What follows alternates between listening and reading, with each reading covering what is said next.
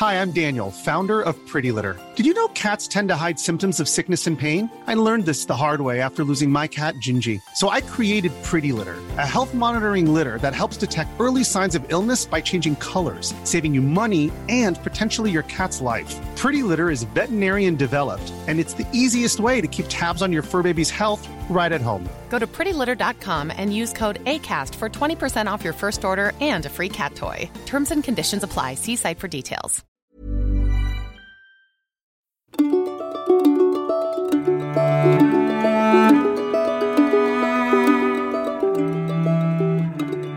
So Nestor spoke, and the word he spoke was pleasing to all of them. And the heralds brought water at once, and poured it over their hands, and the young men filled the mixing bowl with pure wine and passed it to all, pouring first a libation in goblets. Then, when they had poured out wine, and drunk as much as their hearts wished, they set out from the shelter of Atreus' son Agamemnon, and the Gerenian horseman Nestor gave them much instruction, looking eagerly at each, and most of all at Odysseus, to try hard, so that they might win over the blameless Pelion, who is Achilles. So these two walked along the strand of the sea, deep thundering, with many prayers to the holder and shaker of the earth, that they might readily persuade the great heart of Iacides. Hello, and welcome to Ask Andrew, a podcast of the Circe Institute Podcast Network, and I'm Andrew Kern. Today, I have the privilege of answering a question I personally really like. The question is, Andrew, why do you constantly say that the Iliad is the best handbook in the world for rhetoric? Now, what they leave off from the question very politely is, even though you guys have a program for teaching rhetoric, and even though the word rhetoric was probably coined by Plato much later, then why is the Iliad the best handbook for rhetoric? Haha, need I say thank you for asking? It is true. The term is coined by Plato, as far as we know. It basically simply means to speak. To speak. Or the art of speaking, maybe. There's debate early on as to whether or not rhetoric is an art or what Socrates calls a knack. Just something some people are good at and something other people are trained at. I'm going to make a really strong claim here. I'm going to claim that the later development of the theory of rhetoric is almost entirely the product of reflection on experience in the Homeric tradition.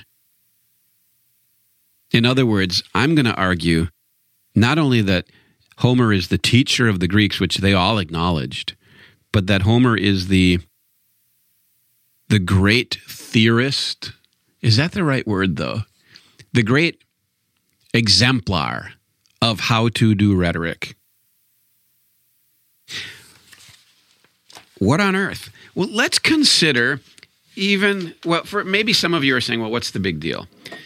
There are some practical implications to this. One is that, again, I'm arguing that if you want to learn rhetoric or teach rhetoric, I don't think you're going to find a better source than Homer, the Iliad in particular. In a parallel sense, I argue that the Odyssey is the handbook on storytelling, on what they called poetics in the ancient world. But listen again to the words of the passage I just read, which I didn't randomly choose it. I wanted to find something in Book 9 of the Iliad, so I didn't randomly choose it. But I more or less just opened to it as I was preparing for for this session. Thank you, class. And there it was. It was easy to find something, and it always is. Now, why Book 9? Well, Book 9 is famous. In fact, in Martin Cothran's analysis of Aristotle's rhetoric, his guidebook to rhetoric, He turns to Book 9 of the Iliad as the example where you find the three modes of persuasion, as Aristotle later called them, modeled by three characters. You have the logos, the rational mode of persuasion, the argument itself. Let me appeal to your mind, and that's presented by Odysseus. Then you have the ethos, the mode of persuasion that is entirely rooted in the character of the speaker, and that's presented by Aias, or Ajax as it's Latinized. And then you have the mode of pathos, or the emotional appeal, and that's presented by Phoenix, or Phoenix as it's Latinized. He's from Arizona. So there you go. In Homer, already in Book 9, you have the three modes of persuasion exemplified. Now, my contention is Homer did that on purpose. That Homer never explained his theory because he was too good a teacher. He wanted the Greeks to discover his theory. Or maybe I should rephrase that. I don't know how self-conscious and categorical Homer was in all of this. I don't know if he had already kind of worked out those terms himself. I don't know. It's questionable because as a general rule, if you're conscious of something, you're probably in the process of losing it. Or else it's brand new, or in some way you're making a comparison. But we become most conscious, like the song says, don't it always seem to go that we don't know what we got till it's gone? Boy, did Adam and Eve learn that lesson. And we've been learning it ever since. But anyway, let's come back to this text. And by the way, boy, could we go out. You could open the Iliad to almost any spot and find instruction on rhetoric. But let me show you what I found here. First of all, context. There's a council taking place. That's an important point. If you've heard us talk at Circe about rhetoric, you know that we believe that rhetoric is the art of decision-making in community. And that really the goal of rhetoric ultimately is to bring harmony to a community. It is the art of decision-making. Now, we know that from Aristotle, his conception of rhetoric is the art of finding all the available means of persuasion. And I'm fine with that. I'm not going to go into it right now because I think I did on a different podcast, but I'll just say he says that in a context, in a metaphysical context, in an ethical context, in a political context. And if you set all those contexts aside, all of which are explained in other books by Aristotle, then you won't understand what he means by finding all the available means of persuasion, and you won't understand what its purpose is. But whether or not Aristotle saw it as the pursuit of harmony and community through sound decisions, that is what I believe it is. And I'm influenced by both the Bible and by Homer on coming to that conclusion. Okay, so the context is the Greeks, who are at war with the Trojans, have division among themselves, and they have to resolve that division. They have to they have to resolve the discord. Achilles has withdrawn from the battle and is sitting at his own ship, and we learn right after what I last read, they came beside the shelters and the ships of the Myrmidons. The Myrmidons are Achilles' people. And they found Achilles delighting his heart in a lyre, clear-sounding, splendid and carefully wrought, with a bridge of silver upon it, which he won out of the spoils when he ruined Eetion's city. With this he was pleasuring his heart and singing of men's fame. Okay, so Achilles has withdrawn and is singing songs on a lyre that he got by conquering the neighboring people through conflict. He's singing songs and having a minimal sort of harmony. Pleasuring the heart is giving the heart a form of harmony. That's what Achilles is doing when they reach him. Meanwhile, the Greeks had been back in their camp listening to Nestor give one of his long speeches, and people love to complain about Nestor. My argument is that he is one of the best speakers who's ever lived. When you're reading the Iliad, if you forget that he's an old man who they all have great affection for and who has experienced a great deal, and he tells good stories, you can think he's long-winded. I don't totally deny that, but I don't really believe that. But he's given the last speech, the last instruction in the council, and his advice was, send the message to Achilles through these three people.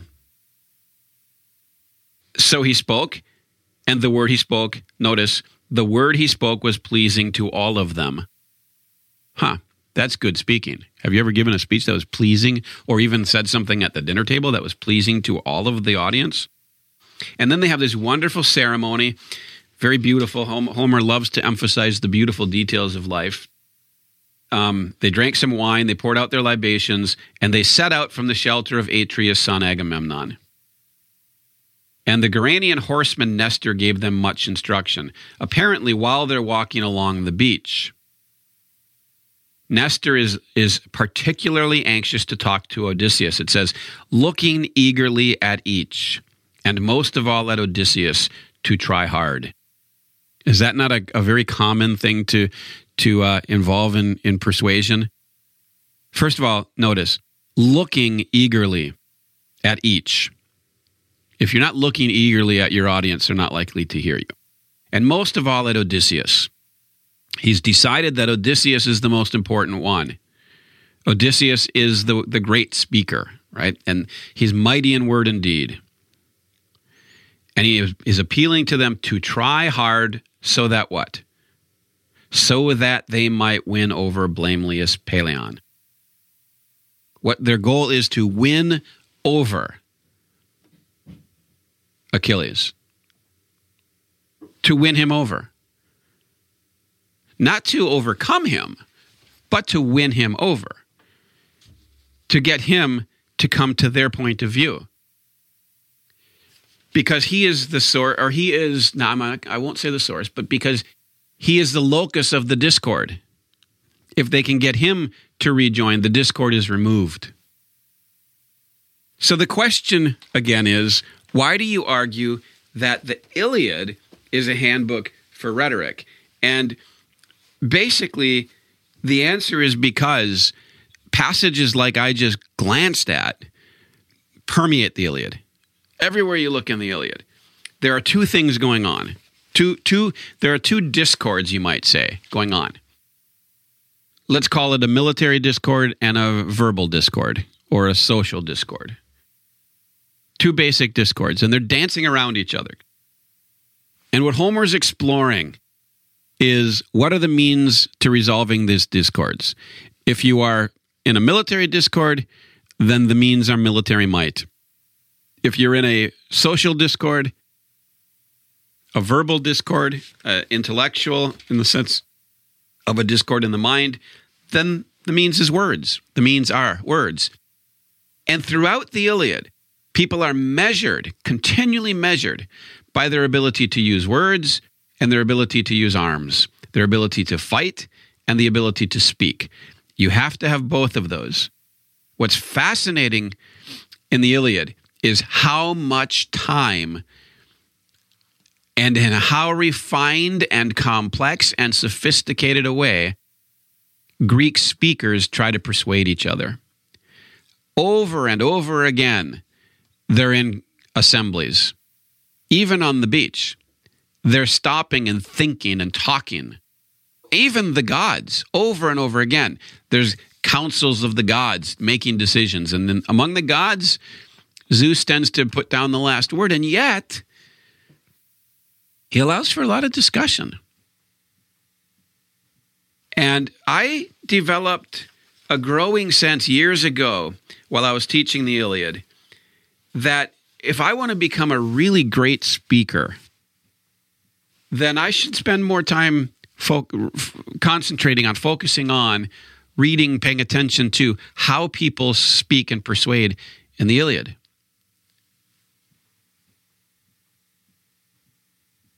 Here's an interesting point. According to Marshall McLuhan, in his book, The Trivium,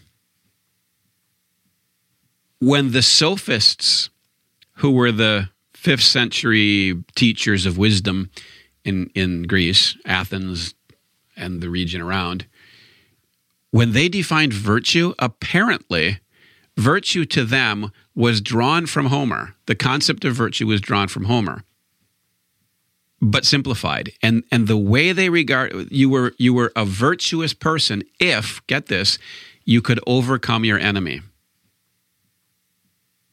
Right? Because they drew the analogy from the military, exploits of the great Aristeas, the great warriors in their moments of glory, that if you're powerful, you overcome the enemy. And they applied that also to the verbal. Your goal is to overcome the enemy. And that's what virtue was to the sophist, is the ability to overcome somebody who resists or opposes you. Now, interestingly, if you have virtue, you are more able to overcome those who oppose you. If you are a better speaker, if you have the intellectual virtues of understanding and speaking and figuring things out, then you will do a better job of those things than a person who doesn't. Then that person might well turn to his military virtues and clobber you. I find it fascinating that the sophists saw virtue as the ability to overcome the enemy, to overcome resistance, primarily for them in word. For Socrates, on the other hand, virtue was the ability to discover the truth, or you might say to overcome the darkness, to overcome error, to overcome ignorance. And that's why he favored dialectic over rhetoric, and I think he also got that from Homer, but I won't go into that right now. Here's something fascinating. I've probably been arguing for 10 years maybe that the Iliad is the best handbook on rhetoric, and that in fact I felt that Homer is the source of Greek theories of rhetoric. No doubt as a collector of much that preceded him. I don't mean to pretend that he was, dropped out of the heavens or even off Olympus. But that he's the source, practically speaking, of Greek rhetoric. Listen to this. There's a book that came out recently, and I'm really excited about this. It's published in 2014 by Johns Hopkins University Press, written by a lady named Rachel, I think her name is pronounced Ahern, Ahern, Knudsen. So we have a Hebrew, I think a French, and a German name. Interesting. Rachel Ahern Knudsen. And Rachel Knudsen, if you ever hear me say this, please forgive me for getting it all wrong. But in 2014, she wrote a book called Homeric Speech and the Origins of Rhetoric. And in this book, she develops in considerable scholarly detail, far more than I've ever been able to even consider, the whole notion of Homer as the source of the origin of rhetoric. 2 parts to it, Rhetoric and Homer, part 1. Part 2, the genealogy of rhetoric from Homer to Aristotle. She even goes into how the Greek conception of rhetoric is different from the Chinese, the Indian, the Babylonian. Fascinating sections. The reason I mention this is because I'm so excited about the point that I'm trying to get across, and that I found somebody who can make it way better than I can, that I want to give you a copy of this book. So I talked to David about how to do this, and he said, I should tell you, go to Instagram, search for Circe, or if you already follow Circe, go to Circe, and there will be instructions on the Instagram page about how you can enter, what do you call it, a drawing? You can sign up to receive a free copy of Homeric Speech and the Origins of Rhetoric by Rachel Knudsen. Some of you will be pleased to know that Rachel was homeschooled by her mother Margaret and also taught by the immortal Fritz Heinrichs down at Escondido Tutorial Service, and then went, I believe it was to Stanford University. I should have confirmed that. But what you're seeing here, in my view, is also a big step in the renewal of classical education and homeschooling. So this is a very meaningful book to me. I hope I'm representing you accurately, Rachel, if you ever should have the misfortune of hearing me talk about you. But if you want a copy of this book, Homeric Speech and the Origins of Rhetoric, I don't think it's her doctoral thesis, but it might be. It's a very scholarly book, and but very well written, very clear, very well argued, in my opinion. Plus, I basically agree with her premise and conclusion. Go to Instagram, search for Circe, and you'll see instructions there on how you can be entered into a drawing or whatever it is to get a free copy. The other thing I want to say is, my goodness, read the Iliad with an eye to rhetoric.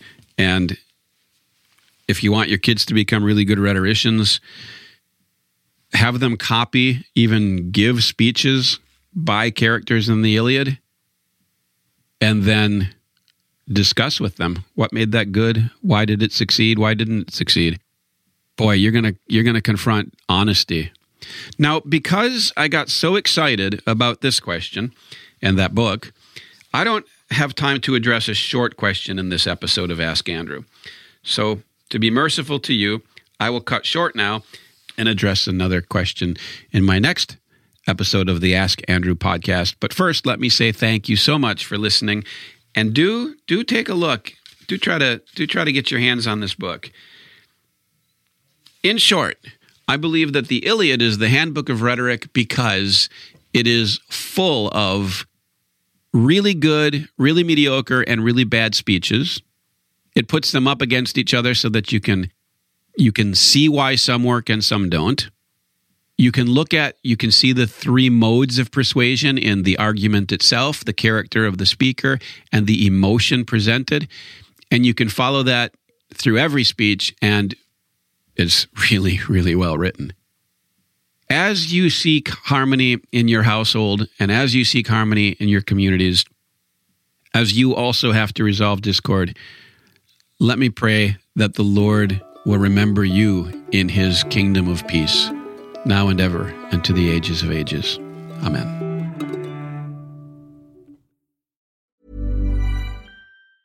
Hey, it's Danny Pellegrino from Everything Iconic. Ready to upgrade your style game without blowing your budget? Check out Quince. They've got all the good stuff, shirts and polos, activewear, and fine leather goods, all at 50 to 80% less than other high-end brands. And the best part? They're all about safe, ethical, and responsible manufacturing. Get that luxury vibe without the luxury price tag. Hit up quince.com/upgrade for free shipping and 365-day returns on your next order. That's quince.com/upgrade.